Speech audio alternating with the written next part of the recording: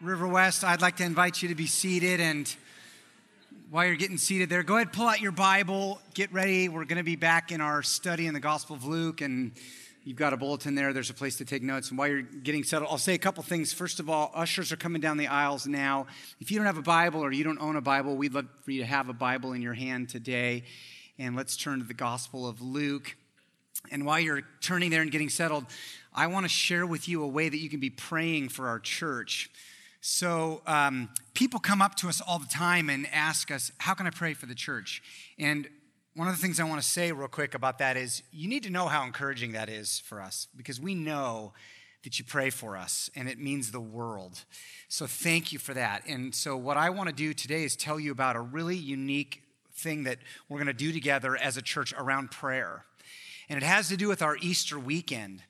So you know that traditionally the church has celebrated Easter weekend primarily focused on Friday evening, which we call Good Friday, and then Easter morning, Resurrection Day, Easter Sunday, and all the services there. We're going to be telling you more about all of those service times next week. And it's good. The church celebrates Good Friday and the cross and the death of Christ. And then we come back Easter morning and we worship and celebrate the resurrection of Christ. But the question is, what about Saturday? What is Saturday for? And one of the things we were talking about on our lead team was what would it have been like for those disciples on that Saturday? They'd seen their leader go into this tomb and a stone rolled over it that no human could move. And I wonder what they were doing. What kind of feelings did they have? I bet they were praying and crying out to God and maybe feeling some confusion. And so we started thinking about that, and we started thinking, Saturday should really be a day about prayer. Praying for, because we know now we're on the other side of the resurrection. We know what's coming Sunday, and so we can pray with great expectation and great hope. And so here's what we're going to do, and I'm going to need all of your help to do this. The vision is that we would like to, as a church, pray nonstop in our sanctuary, have people from our church in this room praying straight from the end of the last Good Friday service all the way until the beginning of the first Easter morning service. We are just going to pray. Does that sound great? Someone at the 9 screamed at the top of their lungs, and I was so happy. It was the best moment. Does that sound great? Yes, we're going to pray, okay? We're going to pray. It'll take us 32 hours to do this if we started right after the Good Friday service all the way until Easter morning. And I was thinking about what to call this event, and I didn't want to use the word vigil, so I was praying, and I came up with something that I think is really creative. We're calling it 32 hours of prayer, all right? Okay, it's the most creative thing I've ever come up with in my life. But that slide is beautiful, is it not? And here's the thing. We already have every hour, we have a leader, a pastor, or an elder who is assigned to that hour who will be in this space. And the vision is that there will be at least 5 River Westers every hour straight, 32 hours straight, praying for your friends, for your neighbors, for the sermon, for the worship team, walking through, praying over the chairs. We are just going to pray and seek God and see what God does. Amen? That would be, 32 hours would be 160 River Westers. We have that in this room and double. So this should not be hard. But you're going to have to go for that hour that no one wants to go for. Okay, and I'll give you some good news. The high school kids have already claimed Friday night from 10 to midnight. How cool is that? Okay, we should feel bad about ourselves already. And the college kids have claimed Sunday morning from midnight to 2 a.m. Isn't that great? Give the Lord a round of applause for that.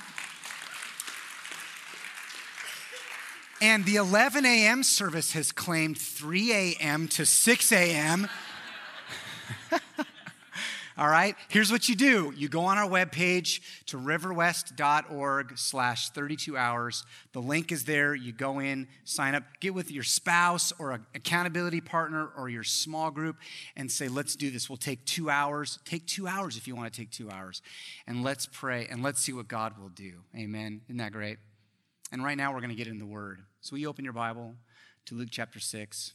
We've come in our study to this famous sermon that Jesus preached. It was a sermon that he preached after he had been praying all night. He had gone up on a mountain. He was praying, seeking the Lord for leadership for his new community. He had prayed, he came down, he walked through a sea of disciples, and he chose 12 of them, remember, whom he called apostles. And then Luke tells us that Jesus came down the mountain, maybe partway down, and he found a level place, a plain. And he preached the very first sermon to his new community of followers. And so we call that sermon the Sermon on the Plain, and we're going to be studying it together as a church over the next few weeks. But what I want to do is I want to take you back to a word that Pastor Guy used last week to describe this sermon. And I wonder if you noticed this word. It grabbed my attention when he said it. Do you remember it? He used the word that he used to describe the Sermon on the Plain. He used the word challenge. Do you remember this? You note takers, I know you're out there. You're like A+ note takers. Here's what Guy said. He said, the Sermon on the Plain is Christ's word of challenge to his followers to live a different kind of life in a fallen world. That's what it is. From start to finish, the sermon it's challenging. You know, sometimes what we need to hear from God is a word of encouragement. And there are words of encouragement all over the Gospel of Luke. You're going to be encouraged over and over and over again. Sometimes what you need from the Lord is a word of hope. There's words of hope all over the Gospel of Luke. Sometimes you need a word of comfort. You're going to get that. But sometimes what we need from the Lord is we need a word of challenge. Isn't that true? Isn't that true? I don't know about you, but I can look back on my Christian life, and I know that the moments where the greatest things happened, where God did the most in my spiritual life, were right after moments where I was challenged by someone, really challenged. I was thinking about it this week and remembering a time when I was a young man, 18 years old, freshman year of college. I was at Willamette University, and it was a really hard year, probably one of the hardest years of my life. I was very lonely. I experienced a little bit of depression, and I was really struggling during that year. My faith started to really, dry out a little bit. I got kind of sleepy in my Christian life. That happens to us sometimes, right? I started to kind of feel bad for myself, and I got really inward focused and started navel gazing a little bit. We do that sometimes. And man, my friend and my mentor, he was my youth pastor. His name was Eric Schofield. He could tell that I was struggling, and he reached out to me and said, let's have breakfast, Adam. And I was so excited because he was a huge source of encouragement in my life. So we had breakfast together, and I was telling him about my year, and I was moaning and talking about everything. And he sat back and he folded his arms, and here's what he said to me. He said, Adam, what the heck are you doing with your life? It was so encouraging, right? No, it was not this was not that moment. Sometimes you need a word of encouragement, and sometimes you need a word of challenge. And Schofield knew, I need to challenge Adam. I need to challenge him. And it was very challenging. He said, what are you doing, man? And then he took his hands and he opened up his hands. I'll never forget this. He said, this is your life. You don't have very much time here. And he said, your life it's like Jell-O. And I was like, that is really weird. But he said, go with me. He said, your life is like Jell-O. I want you to think about this. Imagine you've got your whole life in your hands. Do you know something? I guarantee you, if you try to squeeze a hold of your life and grab a hold of it for yourself and your desires and your agenda, when you get to the end and you open your hands, you're not going to be holding anything. But if you open your hands to God and you give him your life and you give him your time here, let me tell you something. He will pour out his abundance on you. And that was so challenging. But let me tell you something. Some of the greatest things in my Christian life occurred right after that moment. I'm in the ministry today because of that conversation, that word of challenge. Sometimes we need to be challenged. And maybe that's true for you. You know, the Sermon on the Mount, the entire thing is a word of challenge, including the passage we're going to look at today. Will you turn there? It's in the middle of Luke chapter 6. And today the challenge continues. And what Jesus is going to do is he's going to say, I need to challenge you now to start living out a new kind of love in this world. A love that's sort of exceptional. A love that is really extraordinary. A kind of love that will cause the world to look at my community and try to figure out what's the explanation for this love that they show. That's what Luke 6, verse 27 to 36 is about. Will you read it with me? Here's what Jesus said next.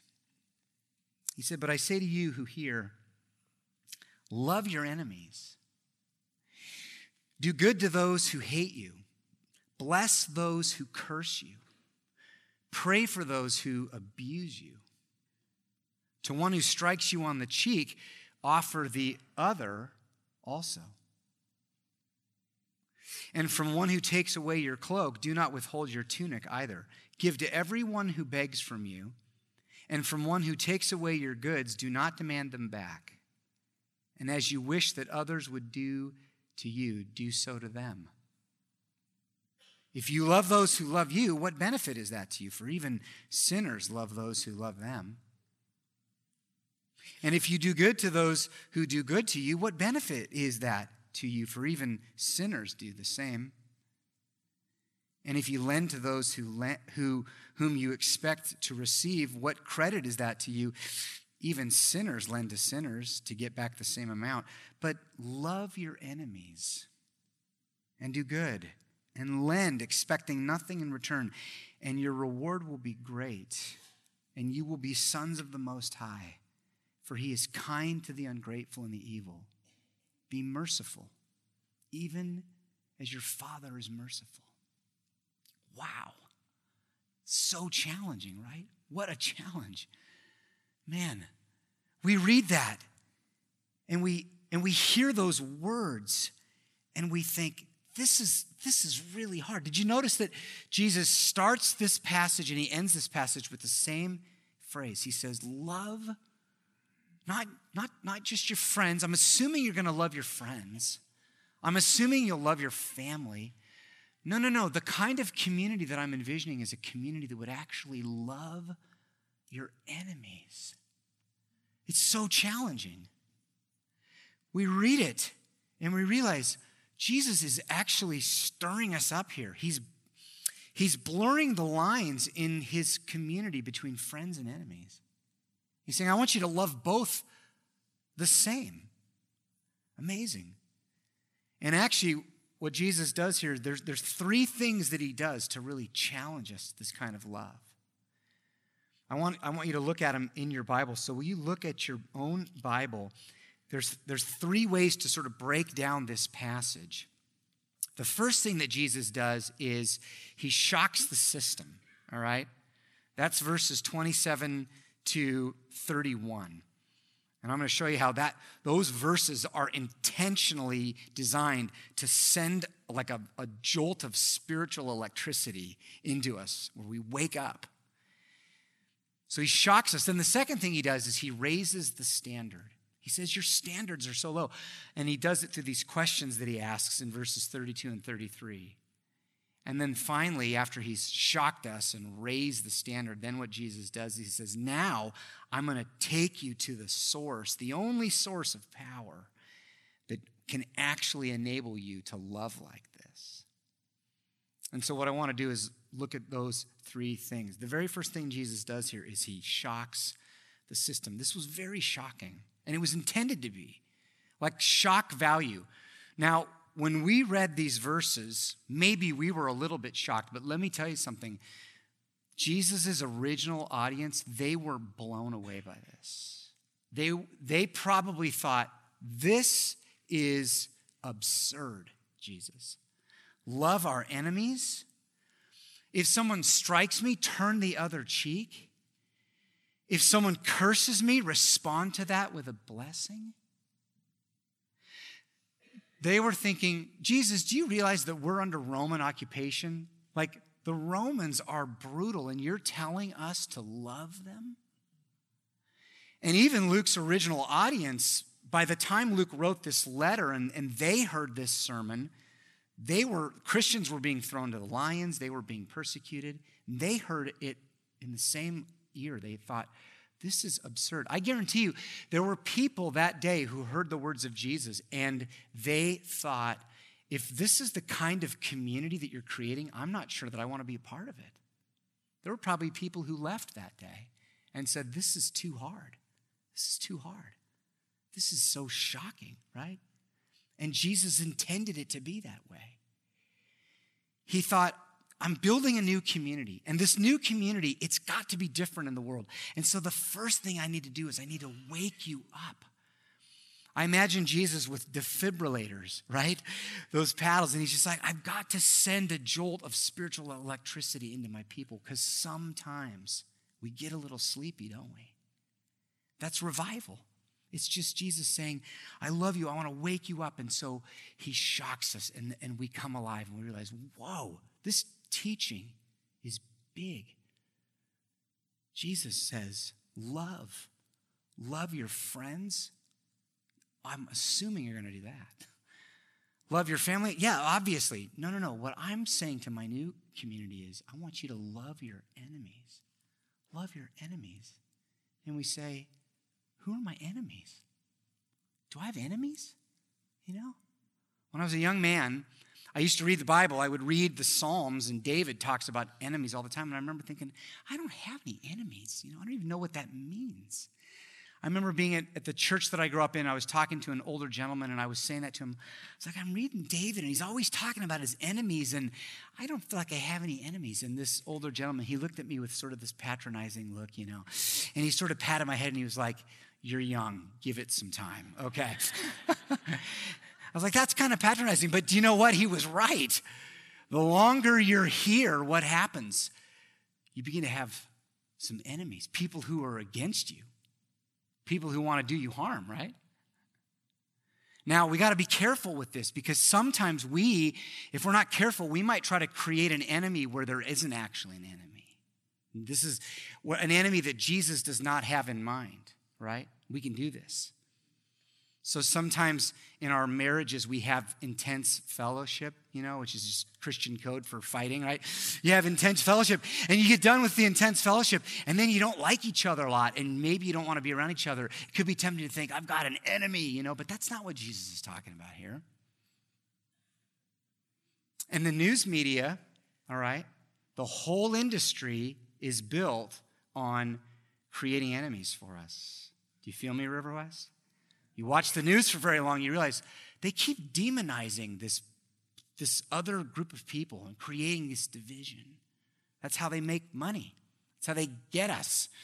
Creating a divide. There's only two ways. You're over here and the enemy's over there. And they tell you that enemy, it's whoever that person is across the political divide, right? Or across the ideological divide. Or that person across the globe, that's your enemy. Right? Or that person across the border, that's your enemy, Canada, right? That's what we're talking about, right? Canada. No. Okay, but now listen. If you pay attention, you'll realize, wait a minute. Is that what Jesus is talking about? Are those my enemies? I don't think so. Who is my enemy? Do you know Jesus actually tells us? Look at it with me. Right after he says, love your enemies, what does he say? He says, do good to those who hate you. Bless those who curse you. Pray for those who abuse you.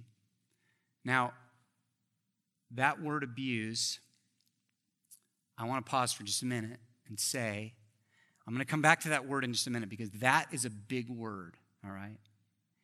And in our culture, that word we use that word to describe some things that Jesus is not talking about here. And so I want to be really sensitive to the fact that there might be people right now who are hearing that word and it's triggering some really deep fear and hurt and emotion. And I'm going to be extremely precise about that. I'm going to come back to it in a minute. So stay with me, okay? What I want to show you is that Jesus has already used words like this back up in verse 22. Will you look at it? We have to get the enemy right. Remember this from last Sunday? Jesus said, "Blessed are you when people hate you, and when they exclude you and revile you and spurn your name as evil on account of" who? On account of the Son of Man. Remember that phrase? We learned about that phrase. Jesus is saying, you got to get this right. I'm talking about an enemy who is out to get you because of me. It's that person who says, because I cannot stand your God, I cannot stand you. I'm against you. I want to oppose you. I want to bring harm into your life. I want to hurt you. I want to slander you. I want to damage your reputation. And the shocking thing, the shock value is that Jesus says, you may get that person in your life, and here's what I want you to do. I want you to think of the most scandalously generous thing that you could do and do it for that person. Whoa. That person who's cursing you, I want you to actually bless that person. The word bless means to ask that God would pour out spiritual blessings on them. You go, whoa, Jesus. Jesus says, this is the kind of people I want you to be. I want you to respond to enemies in a way that's completely different from the way the world does. Amazing. I might have enemies in my life, though, that are not the result of the Son of Man, but because I've been kind of a jerk, right? So sometimes you get an enemy because you're behaving in the world in a way that's not godly. This passage is not about that, okay? If that is the situation you're in, you need to go to passages about repentance and going and asking for forgiveness, okay? But this passage is about that person who cannot stand the fact that you love Jesus and you're actually following Jesus, and so they're against you. And then Jesus says, I want you to go out of your way to be a blessing in their life. Amazing. It's so shocking. Now let me deal with this phrase, pray for those who abuse you. Pray for those who abuse you. I want to be really clear right now. This phrase is not about domestic violence. Please hear me. Jesus was not talking about domestic violence. There may be a situation, and you might be in a situation where in a relationship in your home with a spouse, you feel really unsafe and you're actually being harmed. And the danger would be that you could hear these words of Jesus and think, well, wait a minute, is Jesus actually telling me that I need to stay in a situation where I'm actually unsafe and getting hurt? And that is not what this verse is about. If you're in a situation where you're unsafe, you need to get help. You need to get safe. You need to call the authorities or call a pastor. Our church is for you. If you're in this situation, reach out to us. We want you to be safe. This verse is not telling you to stay in a unsafe place. You actually do have an enemy, but that enemy is actually an enemy of God and what God wants in your life. Amen? Amen. When Jesus says pray for those who abuse you, that word abuse was a word that described a public thing where if I reviled someone, I would do something about it publicly. I would do something to harm their reputation. I would give expression to my emotion, which was, I revile you, so I'm going to do something publicly to abuse you.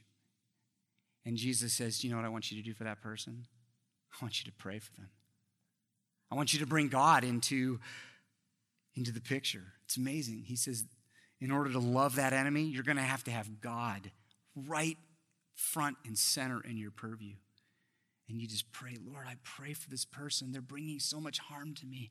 I want to lash out, but that's not my call. My call is to pray that you would save them and change their hearts, right? It's amazing. Okay, I'm going to call you to something this morning. This is absolutely critical. Brothers and sisters, you actually have a decision that you have to make today, because this is the word of Jesus to you. And Jesus is going to ask you to make a choice today. And the choice is this: am I going to be, Jesus, your agent of love in this world? You have to choose. Because this is not going to happen to you accidentally.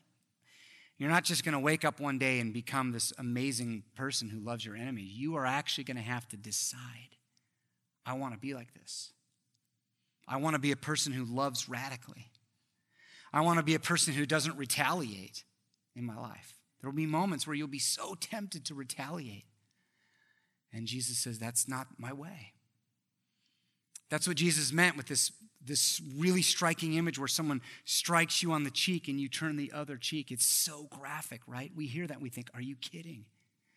And Jesus says, I don't want my people retaliating. Have you ever been struck in the face?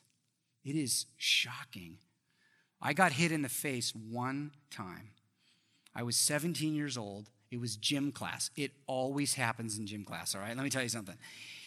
I was playing basketball in gym class, and I got fouled really hard by this guy, and I was on the ground, and I jumped up, and I was like, what are you doing? And before I could even breathe another word, he just punched me right across the face. It happened so fast. I couldn't even believe it. I was like, dude, you need counseling. Like, what was that, right? I didn't even have a moment to think, let alone turn the other cheek, right? It happened so fast. And here I've got Jesus saying, how do you respond to something like that? River West, here's the thing. In that culture, when you struck someone in the face, it was a way to publicly shame someone.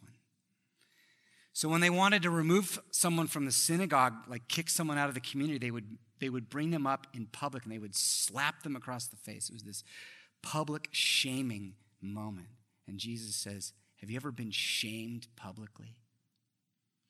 Maybe it's not a physical strike, but it feels like it. And Jesus says, do you know what I want you to do? I want you to turn the other cheek. Don't retaliate. And you go, that's challenging. If someone steals something from you, steals your overcoat, Jesus says, don't retaliate. In fact, show generosity. Give them the tunic, the shirt, the long shirt. And you hear that and you think, being robbed from is the most violating thing. And you're saying, I turn that into an act of generosity? Have you ever had an Amazon package taken off your front porch yet? Right? They call them porch pirates. Have you heard of this? It's happening all the time. There's a guy, he's a NASA scientist. He's a retired NASA scientist. Did you hear what he did? He retired, he was bored. So he spent 6 months designing a way to retaliate. Have you heard about this? He developed a box, an Amazon box, and inside of this box, it takes a NASA scientist to do this. There are 360-degree cameras that are connected to his laptop, and a device that when you open it, it shoots off a pound of glitter, and then it sends off flatulence spray every 30 seconds, okay? And he's got it on his camera. Now, let me tell you something. That is not turning the other cheek, all right? That's what we call retaliation. And Jesus says, I don't want you to do that, all right? If someone steals your package, all right? Someone steals your package, leave them a puppy out there, No. But think about how challenging this is. This is not easy. If someone robs from you, Jesus says, don't let that be an act of thievery. In your head, turn it into an act of generosity on your part. Amazing. And you hear that and you go, this is shocking. And that's exactly the point. Jesus says, I need to shock you because I need you to realize something. Can I do this? on my own? So he says, I'm going to shock you first, but then the second thing I'm going to do is I'm going to raise the standards. I need to raise the standards a little bit. And that's why he asks these probing questions starting in verse 32. Did you notice it? Look at them. There's 3 of them. And each one looks the same. It's got a pattern to it. And the point of it is to say, your standards are really low, and I need my community to raise the standards a little bit. So he says, if you love those who love you, what benefit is that to you? Even sinners love like that. Sinners love people who love them, right? If you do good to those who do good to you, what benefit is that? Even sinners do good like that. If you loan to someone whom you know has the capacity someday later to give you a loan, what benefit is that to you? What reward will you get for that? Sinners loan like that. Amazing. Jesus is saying, I need to raise the standards. And here's what he's saying. It's so profound. Jesus is saying, there's sort of an ordinary kind of decency in our world. It's very ordinary, and most people agree to it. Like a decent way of living in the world. And not only do most people agree to it, most decent people actually try to live like this in our world. We try to love people who love us, right? We try to do good to people who are good, who are like us. We give loans to people who can pay it back or give us a loan sometime later. And Jesus says, that's all fine, but here's the problem with that. That kind of decency, that can be explained without anything divine. Like people can do that without any supernatural help. And Jesus says, I'm trying to build a different kind of community. I'm trying to build a different kind of community. In the ancient culture, relationships were very transactional. So you would give favors because it would mean that you would get a favor later. And that was the way they did it. Have you heard the phrase quid pro quo? The Greek phrase. That just means something for something. A favor for a favor. I'm kind to you because I have a feeling you'll be kind to me. I give you a loan now and you need it, but I have a feeling that someday if I need a loan, you'd be the kind of person who could loan me something back. And it becomes very transactional. Favor for favor. It's kind of like the Godfather, right? It's like the Godfather way of doing good in our world. Have you ever seen the movie The Godfather? Come on now. I've been waiting a long time in my ministry to use The Godfather as an illustration. It's The Godfather. He's in there. He's this Sicilian mobster, and people come and they're like, Godfather, I need your help, And he's like, I'm going to help you, And he's just got this, I'm going to make him an offer he cannot refuse, okay? Right? Well, why does he do this? Because he knows someday you're in my debt. The mortician comes, I need help. And the Godfather's like, I think you're going to be able to help me later, right? And so it's this favor for a favor kind of a thing. And it's great. If people live like that in the world, it's perfectly fine. It's decent. Love people that I like being around. And Jesus says, that's fine. But the problem with that is you don't need God to explain that kind of community. And I'm trying to create a community where the only explanation is something supernatural. Amazing. One of my favorite quotes is by a pastor named Francis Chan. And he said something like this. He said, I don't want my life to be explainable without the Holy Spirit. Just think about that for a minute. Think about your life. He said, I do not want my life to be explainable without the Holy Spirit. And all Jesus is doing is he's saying, that's what I want my community to be like. I do not want this community to be explainable without supernatural help. And so Jesus says, I'm going to raise the standards. I'm going to shock you, and I'm going to raise the standards. And you're going to think, wait a minute, this is not only difficult, this is impossible. I cannot do this on my own. And Jesus says, precisely. And now you're ready for Jesus to show you the one source of power by which you can live like this. And that's the last two verses. Will you look at it with me? Verses 35 and 36. Jesus said, but love your enemies and do good and lend, expecting nothing in return. And your reward will be great, and you will be sons of the Most High.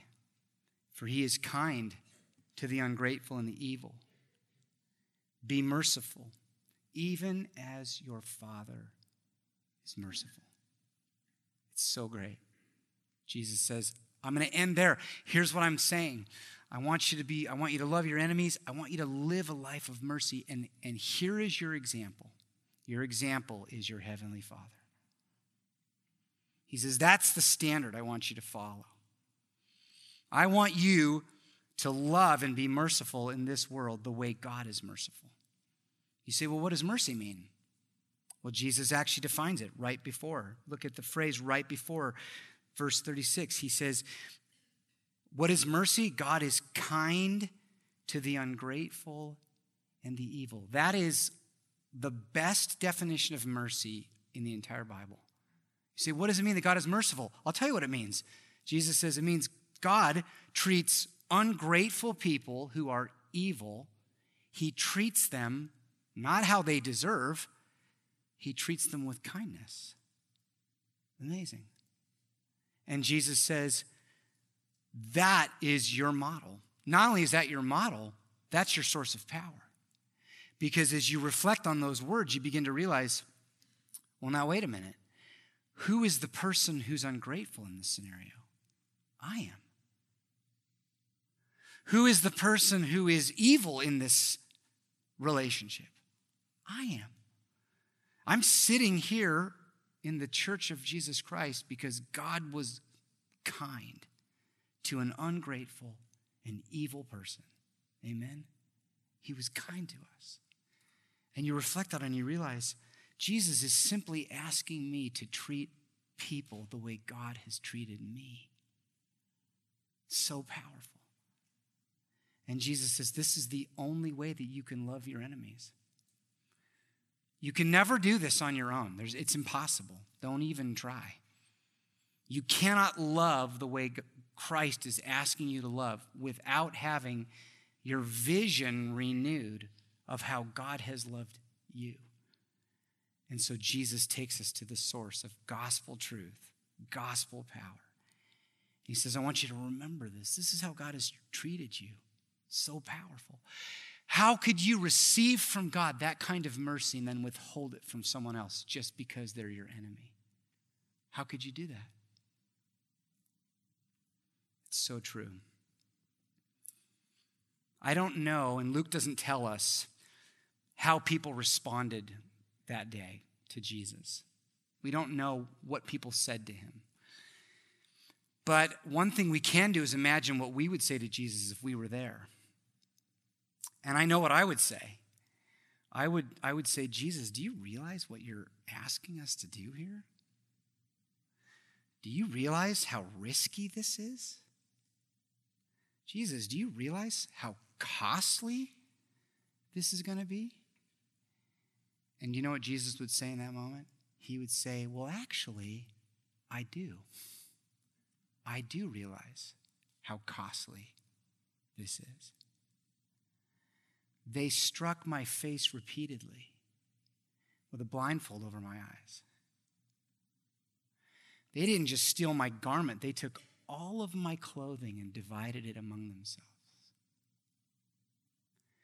They hurled abuse after abuse after abuse. They slandered me. And how did I respond? I brought the blessing of God on them. Remember the moment Jesus hanging on the cross? What did he do? He prayed for his abusers. He said, Father, forgive them. They don't know what they're doing. Amazing. And then he hung his head and he bore our sin. So Jesus says, I know how costly this is. I know how risky this is. But also, I know what an impact it can have in our world. Jesus says, I want to transform the world, and I want to do it through my community. I need you to love like I love. And the only way you're going to do it is if your heart is full of gospel truth. And so we're going to sing about that, and we're going to go to the table and remind ourselves of that. I'm going to invite the worship team to come and lead us. And I'm going to have you bow your head right now, and let's pray together as we get ready to worship.